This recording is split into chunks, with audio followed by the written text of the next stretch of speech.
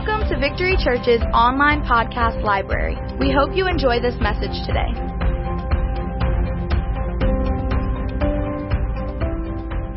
You know, I'm going to just continue from this morning. I was talking about the Father's love. And I was just thinking as we were singing, you know, Scripture, God so loved the world. God so loved me. God so loved me that He gave His only begotten Son. God so loved the world, or God so loved me, that He gave the Holy Spirit. You know, the purchase, you think about the whole reason Jesus came to this earth is because we'd lost something. We had lost access to the love of God. We were no longer experiencing His love. We were separated from His love. That's why Jesus came. Did you know that? That's why He came, to restore His wayward sons and daughters. That we could step into His love again. You don't have to wait till you die. It's not about a length of days. It's about quality of life. It's not about living forever. That's a guarantee. You will live forever. All of us will. We are created as spirit beings in the image of God. And you're going to live forever. But are you experiencing His love? And if you're not experiencing His love in this life, you won't in the next life. You won't. Is my mic working? Can you all hear me? Okay. So, we're talking about God's love tonight, and I'm just gonna go back and this morning I read the Prodigal Son from Luke chapter 15, and I'm going to read it out of the Passion Translation tonight. So just listen up. You can, just check it out on the overhead, or you can just listen carefully to this story. This is the parable of the prodigal. Jesus said, once there was a father with two sons. The younger son came to his father and said, Father, don't you think it's time to give me the share of your estate that belongs to me? So the father went ahead and distributed among the two sons their inheritance. Shortly afterward, the younger son packed up all his belongings and traveled off to see the world. He journeyed to a far-off land where he soon wasted all he was given in a binge of extravagant and reckless living. Actually, he played for the NBA. That's what he did. With everything spent and nothing left, he grew hungry, for there was a severe famine in that land. So he begged a farmer in that country to hire him. So he went to, he lost everything. I shared this morning, this younger son would had an inheritance of a third of his dad's estate. And his dad was obviously a wealthy man. He had employees. He had servants. He had a farm. He had cattle. And so he was probably a very wealthy landholder worth millions of dollars. And so this son didn't just go waste a few $100s or a few $1,000s. He probably wasted several $1 million. He wasted a fortune. That's so, there's a point to this story. The point to this story is you and I, as wayward sons and daughters, we've wasted a lot. We wasted our lives. But we'll just go ahead and read the rest of the story. So with everything spent and nothing left, he grew hungry, for there was a severe famine in that land. So he begged a farmer in that country to hire him. And the farmer hired him and sent him out to feed the pigs. Now that's a big drop from being the son of a wealthy landholder, and now he's feeding pigs. The son was so famished, he was willing to even eat the slop given to the pigs, because no one would feed him a thing. Humiliated, the son finally realized what he was doing, and he thought, there were many workers at my father's house who've all the food that they want with plenty to spare, and they lack nothing. Why am I here dying of hunger, feeding these pigs and eating their slop? I want to go back home to my father's house, and I'll say to him, Father, I was wrong. I've sinned against you. I'll never be worthy to be called your son, but please, Father, just treat me like one of your employees. So the younger son set off for home from a long distance away. His father saw him coming, dressed as a beggar, and great compassion swelled up in his heart for his son, who was returning home. So the father raced out to meet him. He swept him up in his arms, hugged him dearly, and he kissed him over and over with tender love. Then the son said, Father, I was wrong. I've sinned against you. I could never deserve to be called your son. Just let me. The father interrupted and said, Son, you're home now. Turning to his servants, the father said, Quick, bring me the best robe, my very own robe, and I will place it on his shoulders. Bring me this ring, the seal of sonship, and I'll put it on his finger. And bring out the best shoes you can find for my son. Let's prepare a great feast and celebrate. For this beloved son of mine was once dead, but now he's alive again. Once he was lost, but now he's found. And everyone celebrated with overflowing joy. So I just want to make a couple of observations about this story tonight. And hopefully you and I can drink tonight from the Father's love. He loves you. He loves me. He loves each one of us.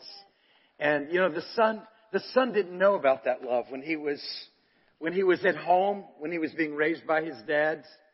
He didn't realize the Father loved him. When he rebelled and went into a far country, he didn't know anything about the Father's love. He absolutely was clueless to his Father's love until he came back and he saw the Father face to face. That's how it is with all of us. The Father's loved us all along. And we've blamed Him for everything. All of us have blamed God for all kinds of stuff.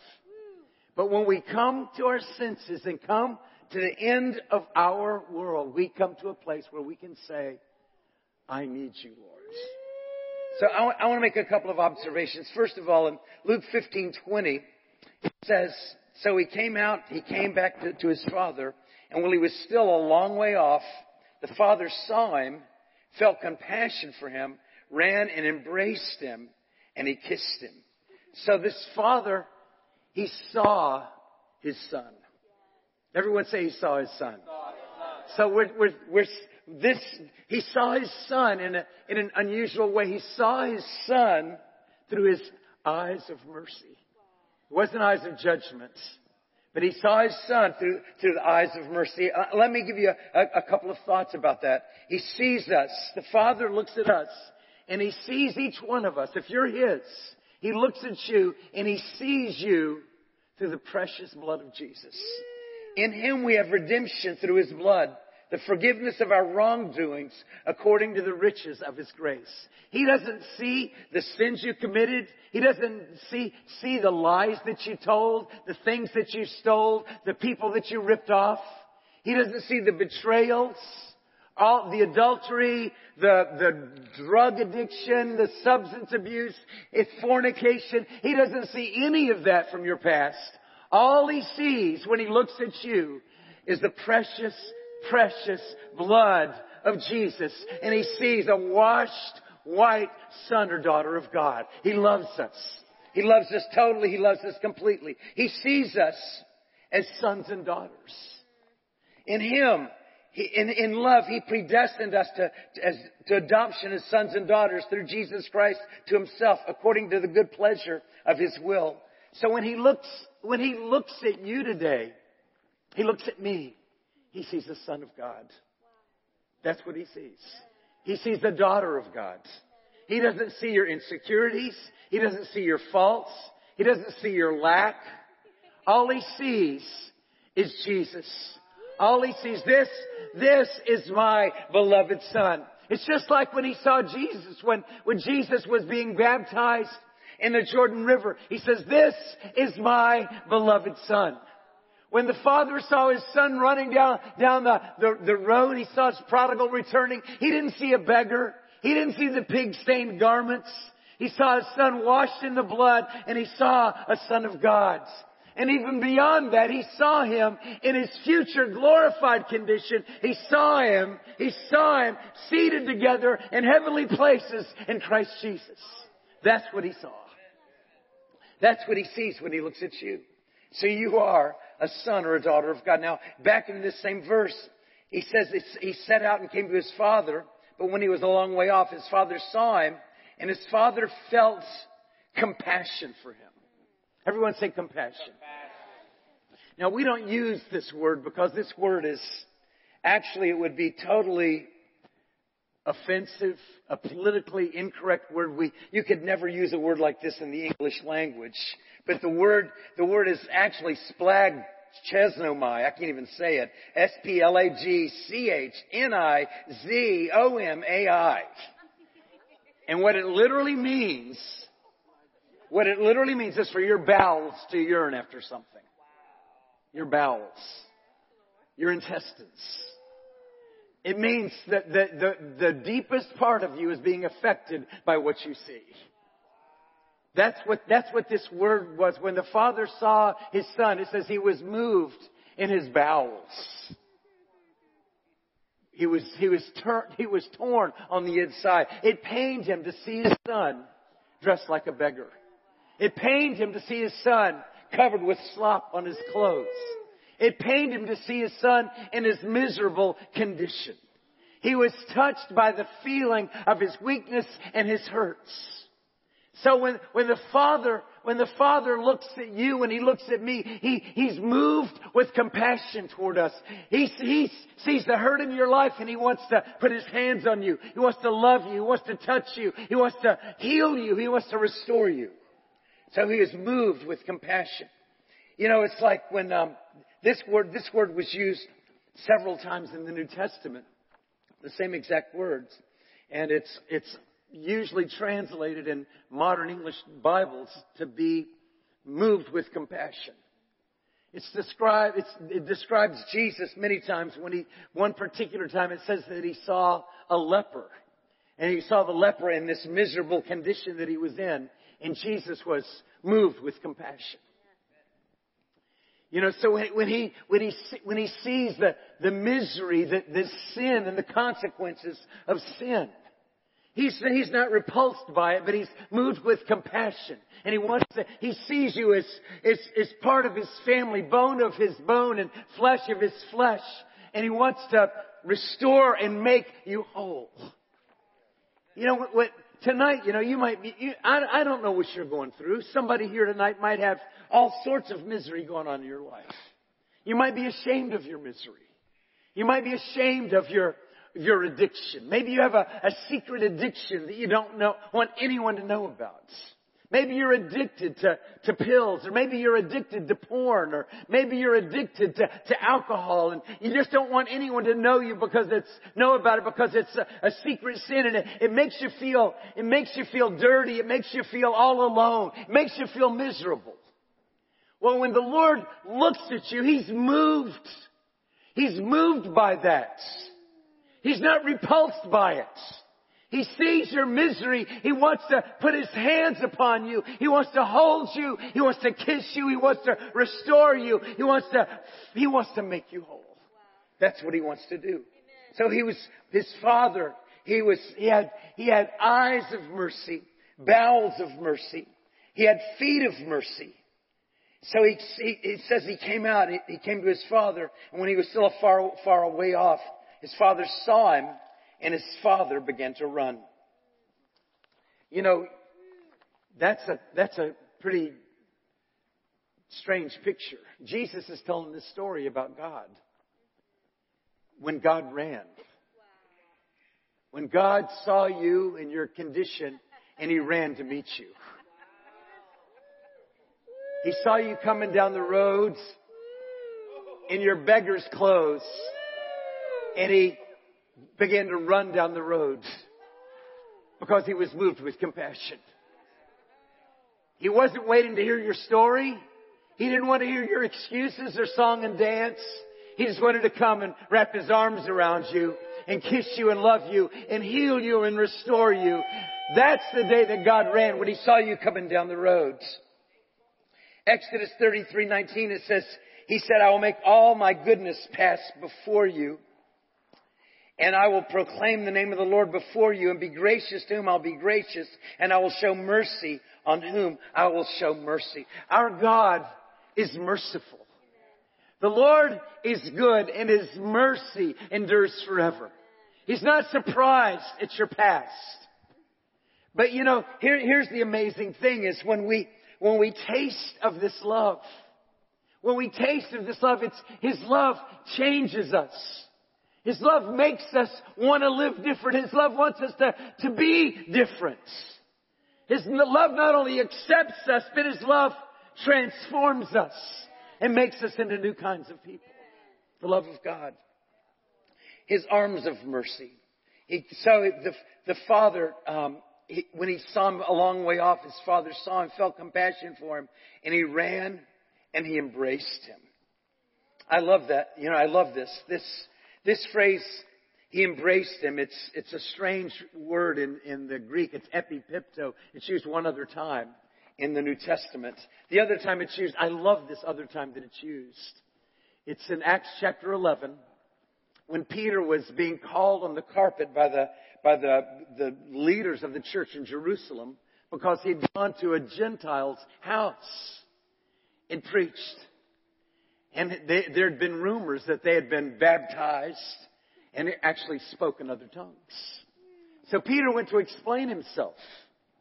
And he went and he told the story in Jerusalem to the church, to the leaders of the church. And he said, you remember what happened to us back in the upper room? Well, the Holy Spirit fell on them the same way He fell on us. And the word that he used was tackled and embraced. Fell on top and began to hug and embrace. Remember when He fell on us? Remember when we were at the upper room and the whole place was transformed by the wind, by the breath of God, and He fell on us? Well, that's what happened. I was in this Gentile's house, and as I was beginning to preach, the atmosphere changed, and the Holy Spirit came and He fell on them. And He embraced them. His arms. Have you experienced the embrace of God? That's what the anointing is. That's what happens, when people criticize us for falling on the floor or laying on the floor. All we're doing is being hugged. That's all it is. It's God's love. He falls on us. His blanket falls on us. His love falls on us. Actually, He can't help Himself. He can't help Himself because He's moved with compassion. He can't help Himself because He sees you through the blood of His Son. He can't help Himself because you're bone of His bone and flesh of His flesh. He can't help Himself because now you're in His family. And He loves you. You've been purchased with blood. You're not an outsider. That's why the Jews were all upset. These are outsiders. Well, they're not outsiders anymore. They've been brought into the family too. They've been washed in the blood. Neither Jew or Gentile. Neither male or female. Neither Asian, Latino, African, or European. There is no difference before God. It's one blood, one people.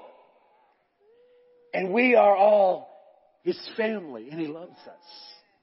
It's Pentecost is the only solution to the crazy racial drama that's going on in the world today. It's the only solution, Pentecost. There's no other solution. There's no educational solution. There's no woke solution unless it's woke by the Holy Ghost. There's no solution except the Holy Spirit. The love of God, being loved by God, so that you begin to love others the way He loves you. It's the only solution. Yeah. This one finishes me off. I'm going to read this verse out of the Passion. It says, so the young son had set off for home. From a long distance away, his father saw him coming. His father saw him coming. He was from a long distance away. So, he must have had, that's an interesting statement. From a long distance away, the father saw him coming. So he had to be watching for him. I mean, how did he know? I don't know how he knew, but he was watching like he was in a tower or on a balcony or climbed up a tree. He was doing something. And he was looking and he saw him a long way off. And he saw him dressed as a beggar. And great compassion swelled up in his heart for his son who was returning home. So the father raced out to meet him. He swept him up in his arms. He hugged him dearly. And this is the part that gets me. He kissed him over and over and over with tender love. I checked it out. I thought Brian Simmons was being a little drama in this with this. And I checked it out. And it's exactly what it says. There's repetitive kissing. He kissed him, not just a peck, he fell on top of him. And he hugged him. And he began to kiss his stinky son. He didn't even wait for him to get a shower or a bath. Because he didn't care. His son was lost, but now he's found. Now here's the deal. We are that son, all of us. We are that son. We are that daughter. We are that wayward son. We are that wayward daughter. And He loves us. He loves us. He loves us. He loves us. He loves us. He loves us. It's unconditional. It's not based on your performance. He just loves you because He decided to. It's what electing love is all about. He didn't look for something special in you. He just picked the worst of the lot and said, I love you. I love you. See that one over there? Eating pig food? I love that one right there. I love that one. And I'm going to transform that one. I'm going to liberate that one. I'm going to heal that one. I'm going to make that one my testimony. So regardless of what kind of version your pig slop was, whether it was prostitution, whether it was heroin, whether it was pride, whether it was arrogance, regardless of what it was, whatever kind of pig slop you were eating, it doesn't matter. He loves you. He loves and He loves and He loves and He loves. Now that's what you want the Holy Spirit. If you can connect the dots of what I'm saying tonight. The baptism in the Holy Spirit. The baptism in the Holy Spirit is the hugs and kisses of the Father. That's what that is. That's Him loving us. That's what He wants to do. That's His embrace. He's very real. He's a lover. He's an absolute lover. He's compassionate. He's kind. He's generous. He's tender. He's pure. He's holy. He's kind. And He's near. He's nearer than you can ever know. He's been watching for you from His perspective. And all He's looking for is just a slight turn toward His direction. Open your hearts. Open your hearts. Listen to me. Open your hearts. Open your hearts. Don't look at other people and the way they receive or the way they don't receive. Doesn't matter the way someone else receives or doesn't receive. Open your hearts. You know, it's like a kiss. If you haven't figured it out yet, you close your eyes, right? You don't sit there and look. You close your eyes.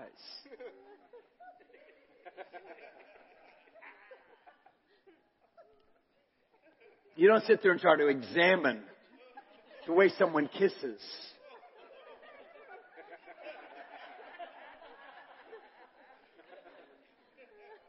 Or the way they hug. All you do is just say, yes, I surrender, I surrender, I give myself to you, Lord. I give myself to you. I give myself to you. And we're not in the business of judging the way people respond to the Lord or the way they don't. It doesn't matter. It doesn't matter. All He wants is response.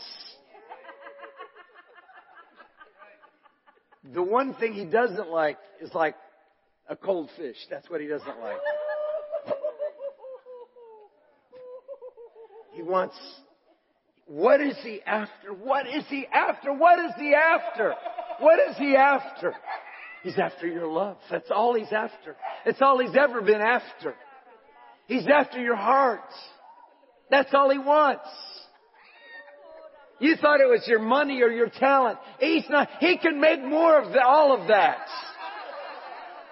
He's a lover. He's after your heart. He doesn't need your money.